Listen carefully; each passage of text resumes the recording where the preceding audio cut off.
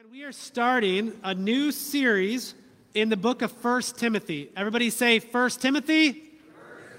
All right, just to know you guys are awake and following me. We finished the Bless series in church on Sundays. The Bless rhythms are super important. And what's cool is a lot of our missional communities are still doing the Bless rhythms and living out that. We gave them all study guides. So they're living those out or working through those in their missional community. So that's still happening, and Bless rhythms were awesome. A sermon series like Bless is what we call topical sermons. All right, everybody say topical? Topical. All right, topical is about a topic. All right, like sometimes we'll do a marriage series, or we'll do a series. We did a series not too long ago on conflict. And when you do a topical series, you pull verses all throughout the Bible and come to support a topic. And I believe those are good. There's nothing wrong with that. A lot of the sermons we do here are like 1 Timothy, where they're expository. So you have topical, which is surrounded around a topic.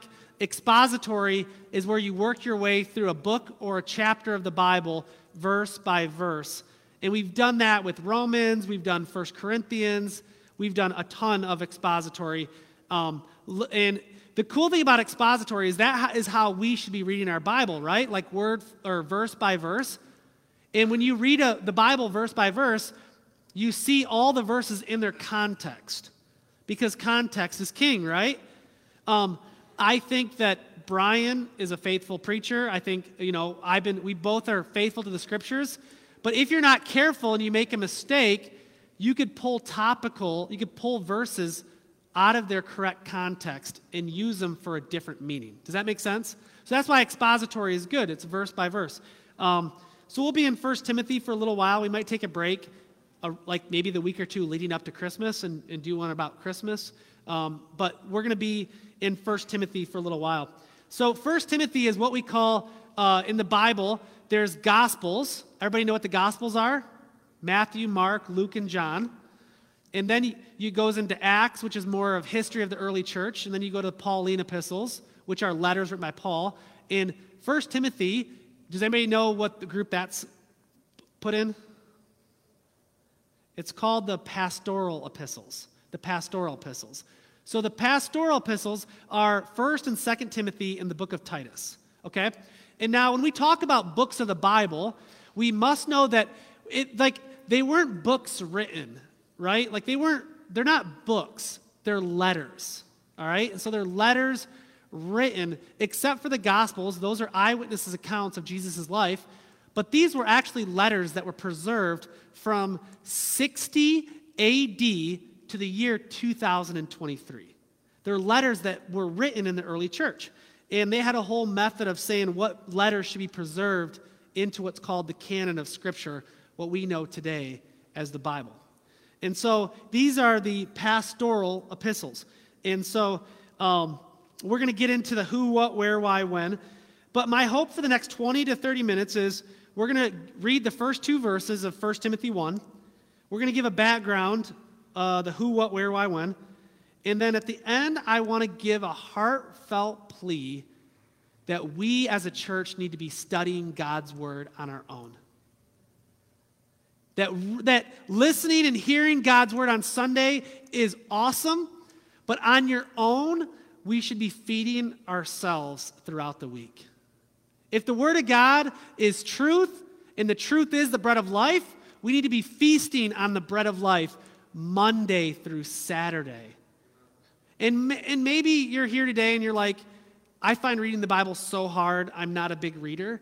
I've always said, if that's you, you can listen to God's word. I'm pretty sure the Bible app, under each chapter, you could press play and it'll play it out and you could listen to God's word. There's many ways. There's reading, there's listening, many, maybe two. But anyway, maybe you could think of other ways to consume God's word. But if you're not a good reader, don't let that stop you from receiving God's word. If you guys remember what it said about the armor of God, what is our sword that defends ourselves and could attack the evil one? The word of God. He said the word of God is our sword. It's our only offensive weapon against the lies of the evil one. So he's like, I'll end by talking about that. But first we'll get into the who, what, where, why, when.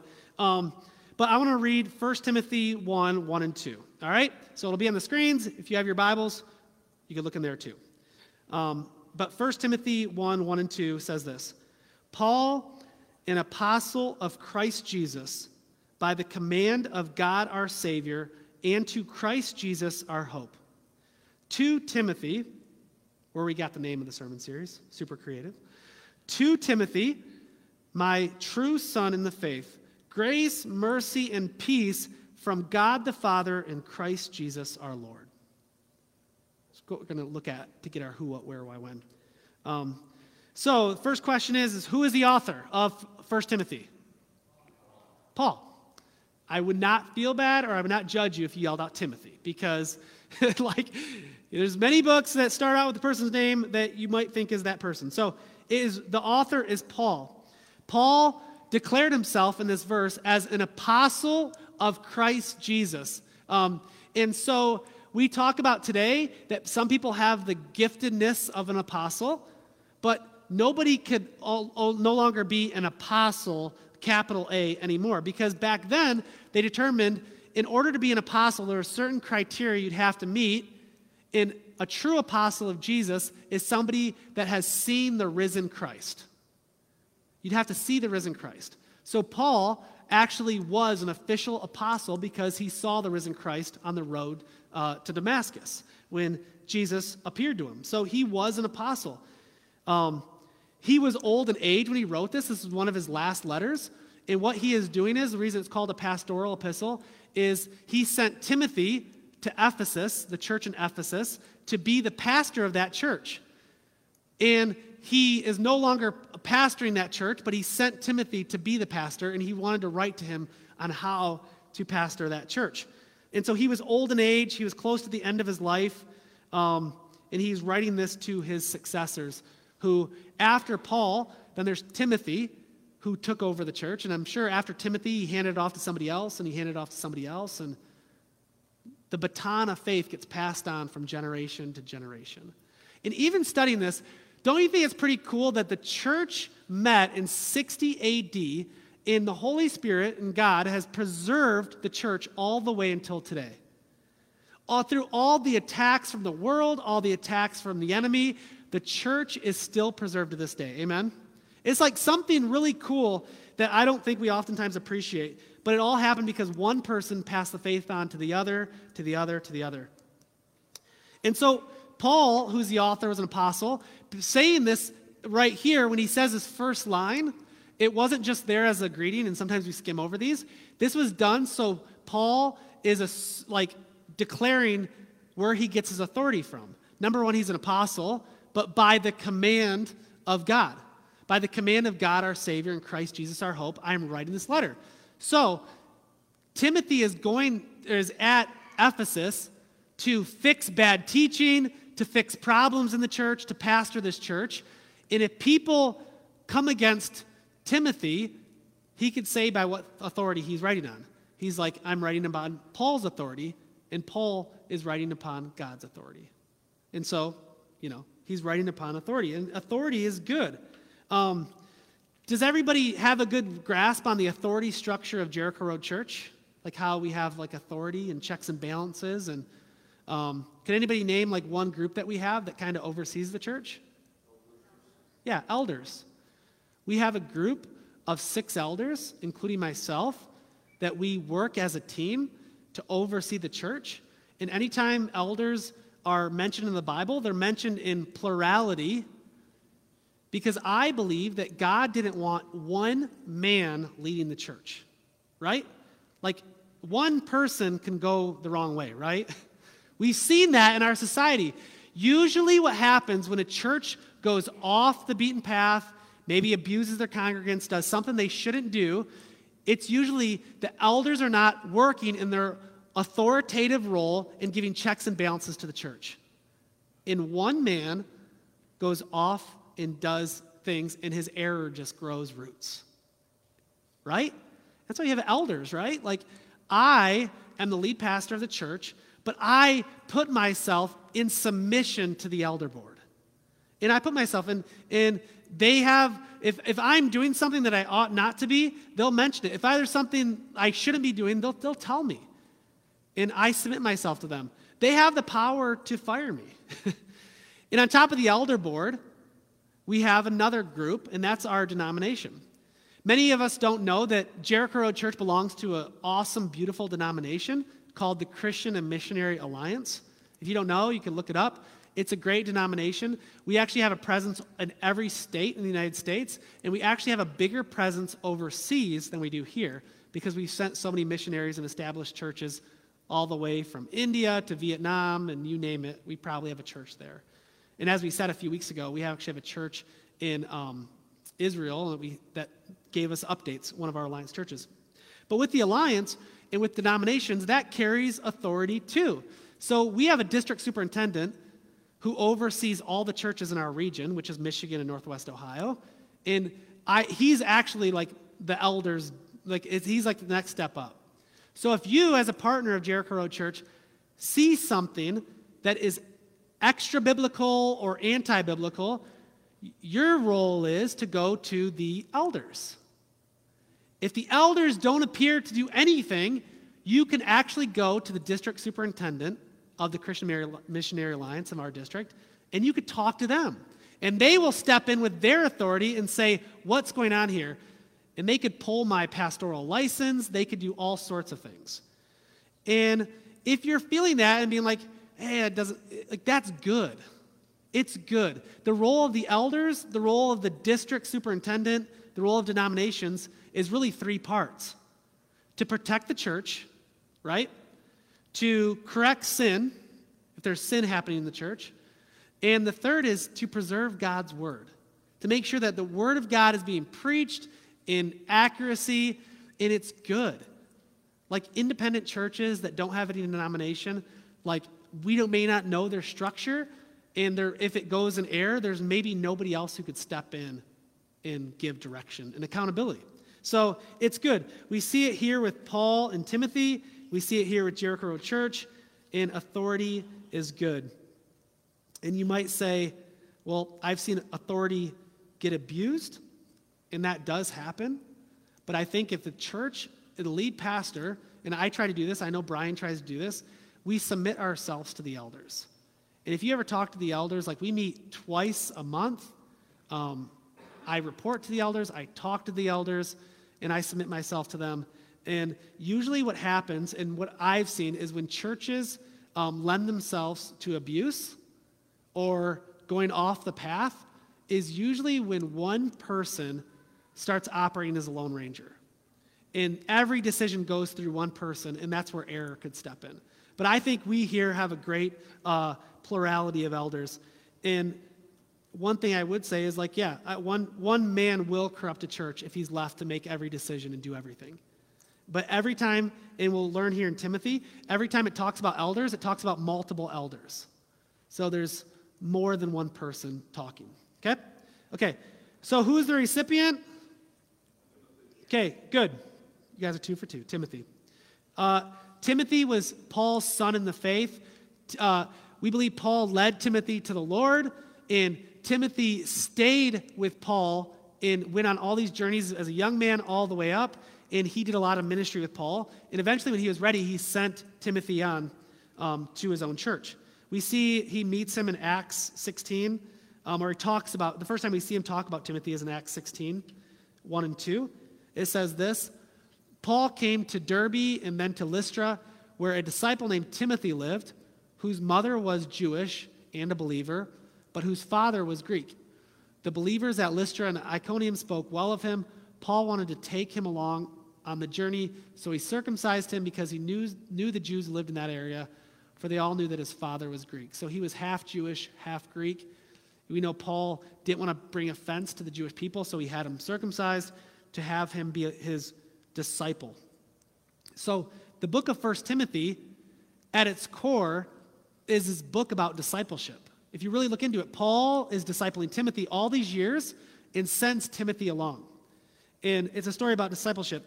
And if you guys know me, or if you're a missional community leader, you know that discipleship is one of my biggest passions as a leader. And discipleship is taking somebody along with you in the faith. It's usually taking somebody who's maybe not as far along in their faith journey as you, taking them under your wing and discipling them and bringing them up in the faith. And a good definition that I have for discipleship is mentoring someone to follow Christ. It's mentoring someone to follow Christ. Is like Paul said, follow me as I follow Christ. Have you guys ever had somebody, you don't need to raise your hand, just think in your mind, but had somebody in your life who was maybe not quite a believer yet, or maybe they're a very young believer, that you've taken under your wing and said, I am going to disciple you in the faith. I'm going to take you under my wing. Now, we know with our missional communities, we ask all our missional community leaders to have somebody in their MC that they're raising up, that they're giving somebody time, like space to teach and helping somebody to raise up in their MCs. We know Brian and his youth leaders are in a discipleship role with the kids. We know that over the summertime, they picked the kids up, took them out, spent a lot of time with them. A lot of the youth leaders text the students and give them Bible passages to read throughout the week. So there's a discipleship role there. But it does not need to be a church program to disciple. It doesn't need to be an MC. It doesn't need to be in student ministry or kids ministry. If you see somebody in the church, maybe you're a man and you see a young man, you can invite them out to coffee. You could, just hang out with them, invite them into your life, a natural friendship. Or a woman, you see a younger woman in the church or younger in the faith, you can invite them out and just be a friend to them. And discipleship is all about doing life with somebody, right? You're having dinner, you invite this person over. You're, going out to coffee, you invite them. You're leaf blowing, you say, hey, you coming? It's taking somebody under your wing in the faith. And that's really what Paul did with Timothy. And so the where, when, does everybody remember what I said, where this took place? Where Timothy was? Ephesus? Yeah, I know he's found in Lystra, yeah, but he was pastoring a church in Ephesus. So Ephesus is where the book of Ephesians is written. So, and the year was 62 to 64 A.D. Like I said, it's one of Paul's last letters. They estimate Jesus died in, again, 33, 32 A.D. And this is like 30 years after Jesus died. So when Paul planted this church in Ephesus, he sent Aquila and Priscilla there to be in charge. Then he sent Apollos, and then he sent Timothy there to this church. So why was Timothy sent there is the what, is Paul sent Timothy there to correct bad teaching and to correct wayward leaders. So the main reason is they noticed that bad teaching started to rise up. And you can imagine, Jesus has been ascended into heaven for 30 years. He left this earth, has been gone for 30 years. Think back 30 years ago. And this is a lot of time has passed to these people, and teachings have started to raise up in the early church that were damaging. Paul realized it, so he sent Timothy there to correct bad teaching. And we'll talk about this, but false teachers have infiltrated the church. Who is sending and bringing in the false teachers? Who would you think? What? Yeah, Antichrist, or, yeah, that's what I was going to say, Satan. Okay, this is what we have to realize.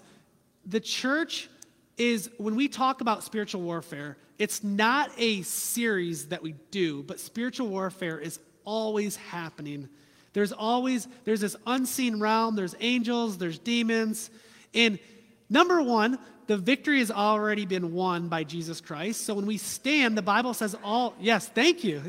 You guys are awesome. The victory has already been won by Jesus Christ. And so when the Bible says is how do we defeat demons and how do we make this Satan flee? Is we stand strong. And if we stand strong in Christ's victory, we stand strong in the truth of what Jesus has done in God's word. And the authority, we don't have authority ourselves as people. The authority we have is given to us by Jesus Christ. So if we feel like there's a demonic attack, we stand strong in the authority of Jesus, and he flees. But the devil, his number one enemy is the church, and when you start doing things in the church for God, you are going to get a target on your back. Some of you, this might be new information, but it's true. The Bible says we do not wrestle against flesh and blood, but against powers and principalities and of darkness in the heavenly realms. And so we see that, and this is one of clear examples when I see it. You guys know when we do baptisms here, right? I've seen this when I started ministry in 2007, but usually when somebody gets baptized, that person is usually under spiritual attack for the next few weeks. Because they stood up and proclaimed their newfound faith in Jesus Christ to the church. And then Satan's like, I want to discredit that person. That person might fall into sin. The person falls into depression. The person it's like bad. And so what I tell people is, don't be afraid.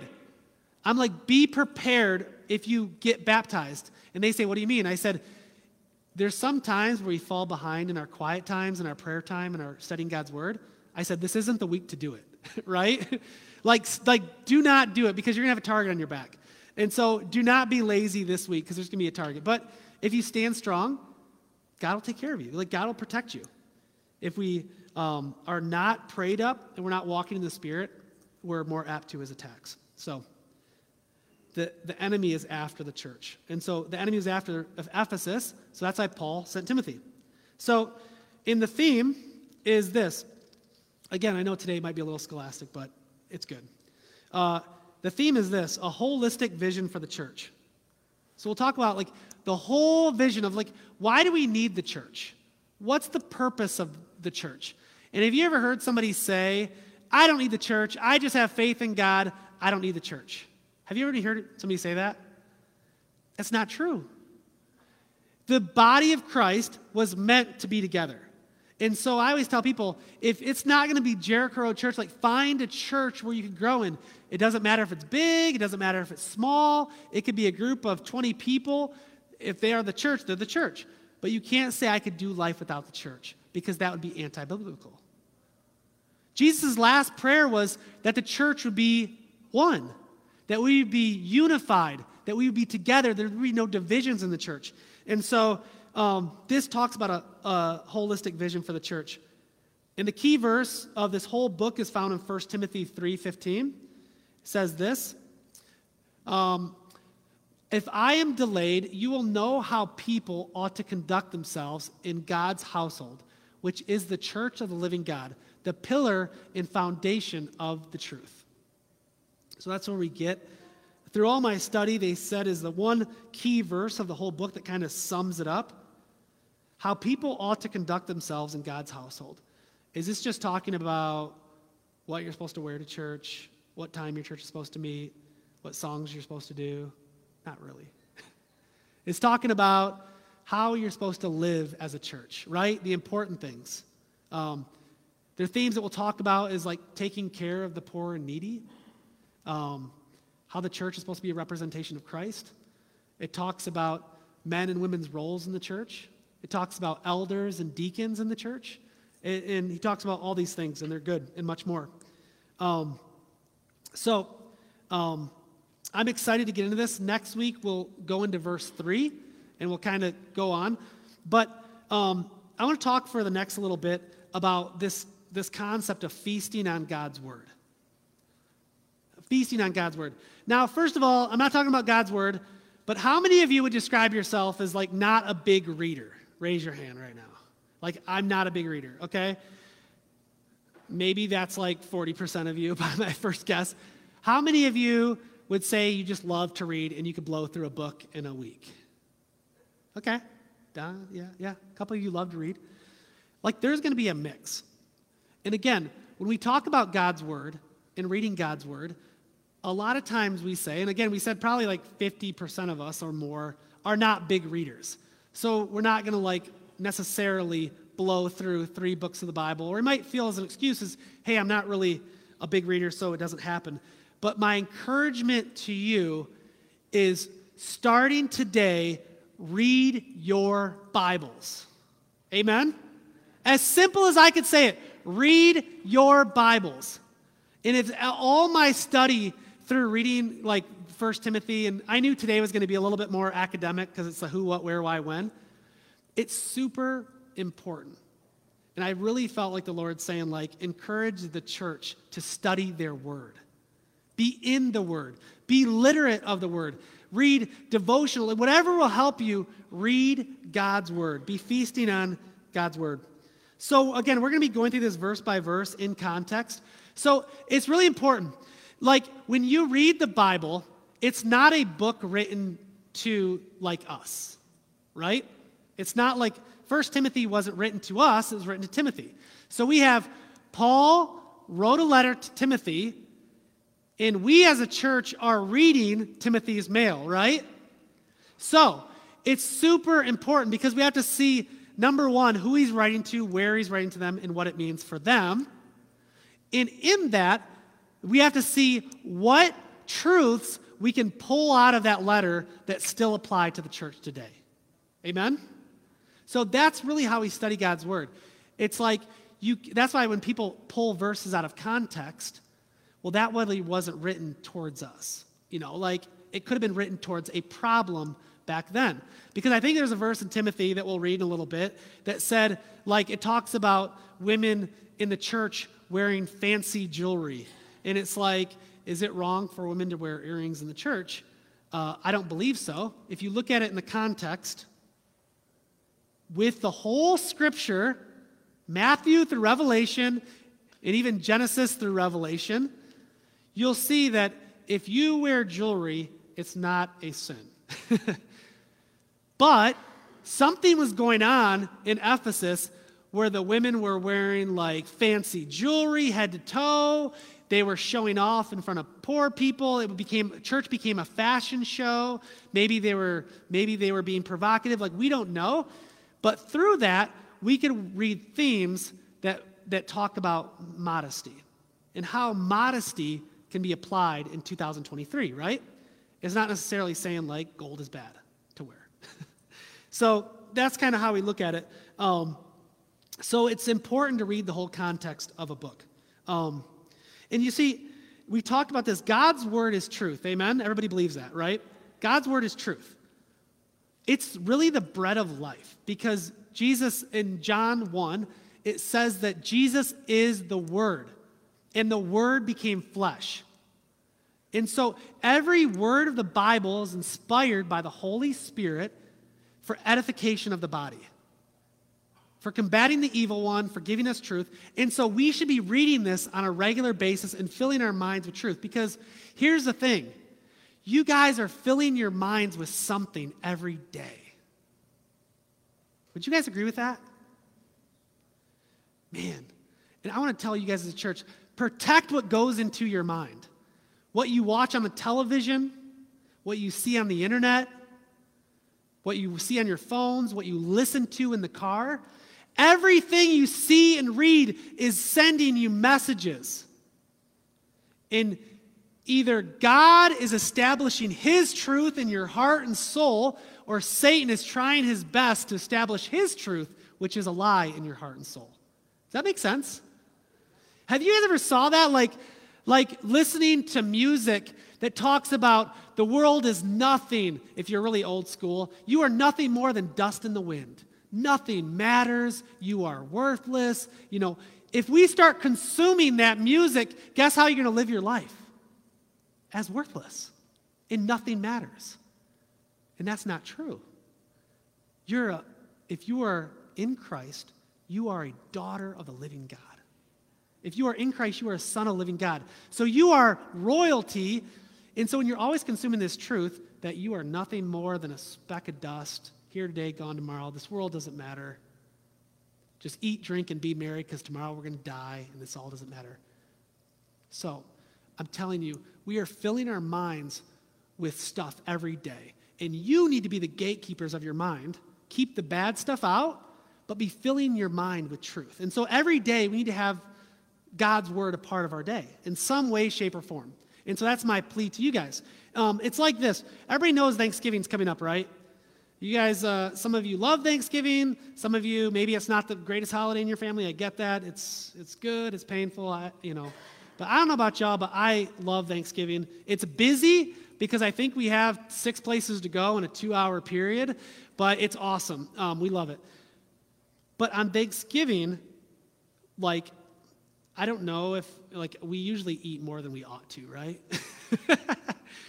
I'm not saying that, hey, it's a feast, it's a celebration, it's giving thanks. But we feast on Thanksgiving. At least I do. I don't know about y'all. But I feast on Thanksgiving. And when you guys come to church on Sundays, myself or Brian or whoever else is preaching up here is giving you guys a feast of God's word, right?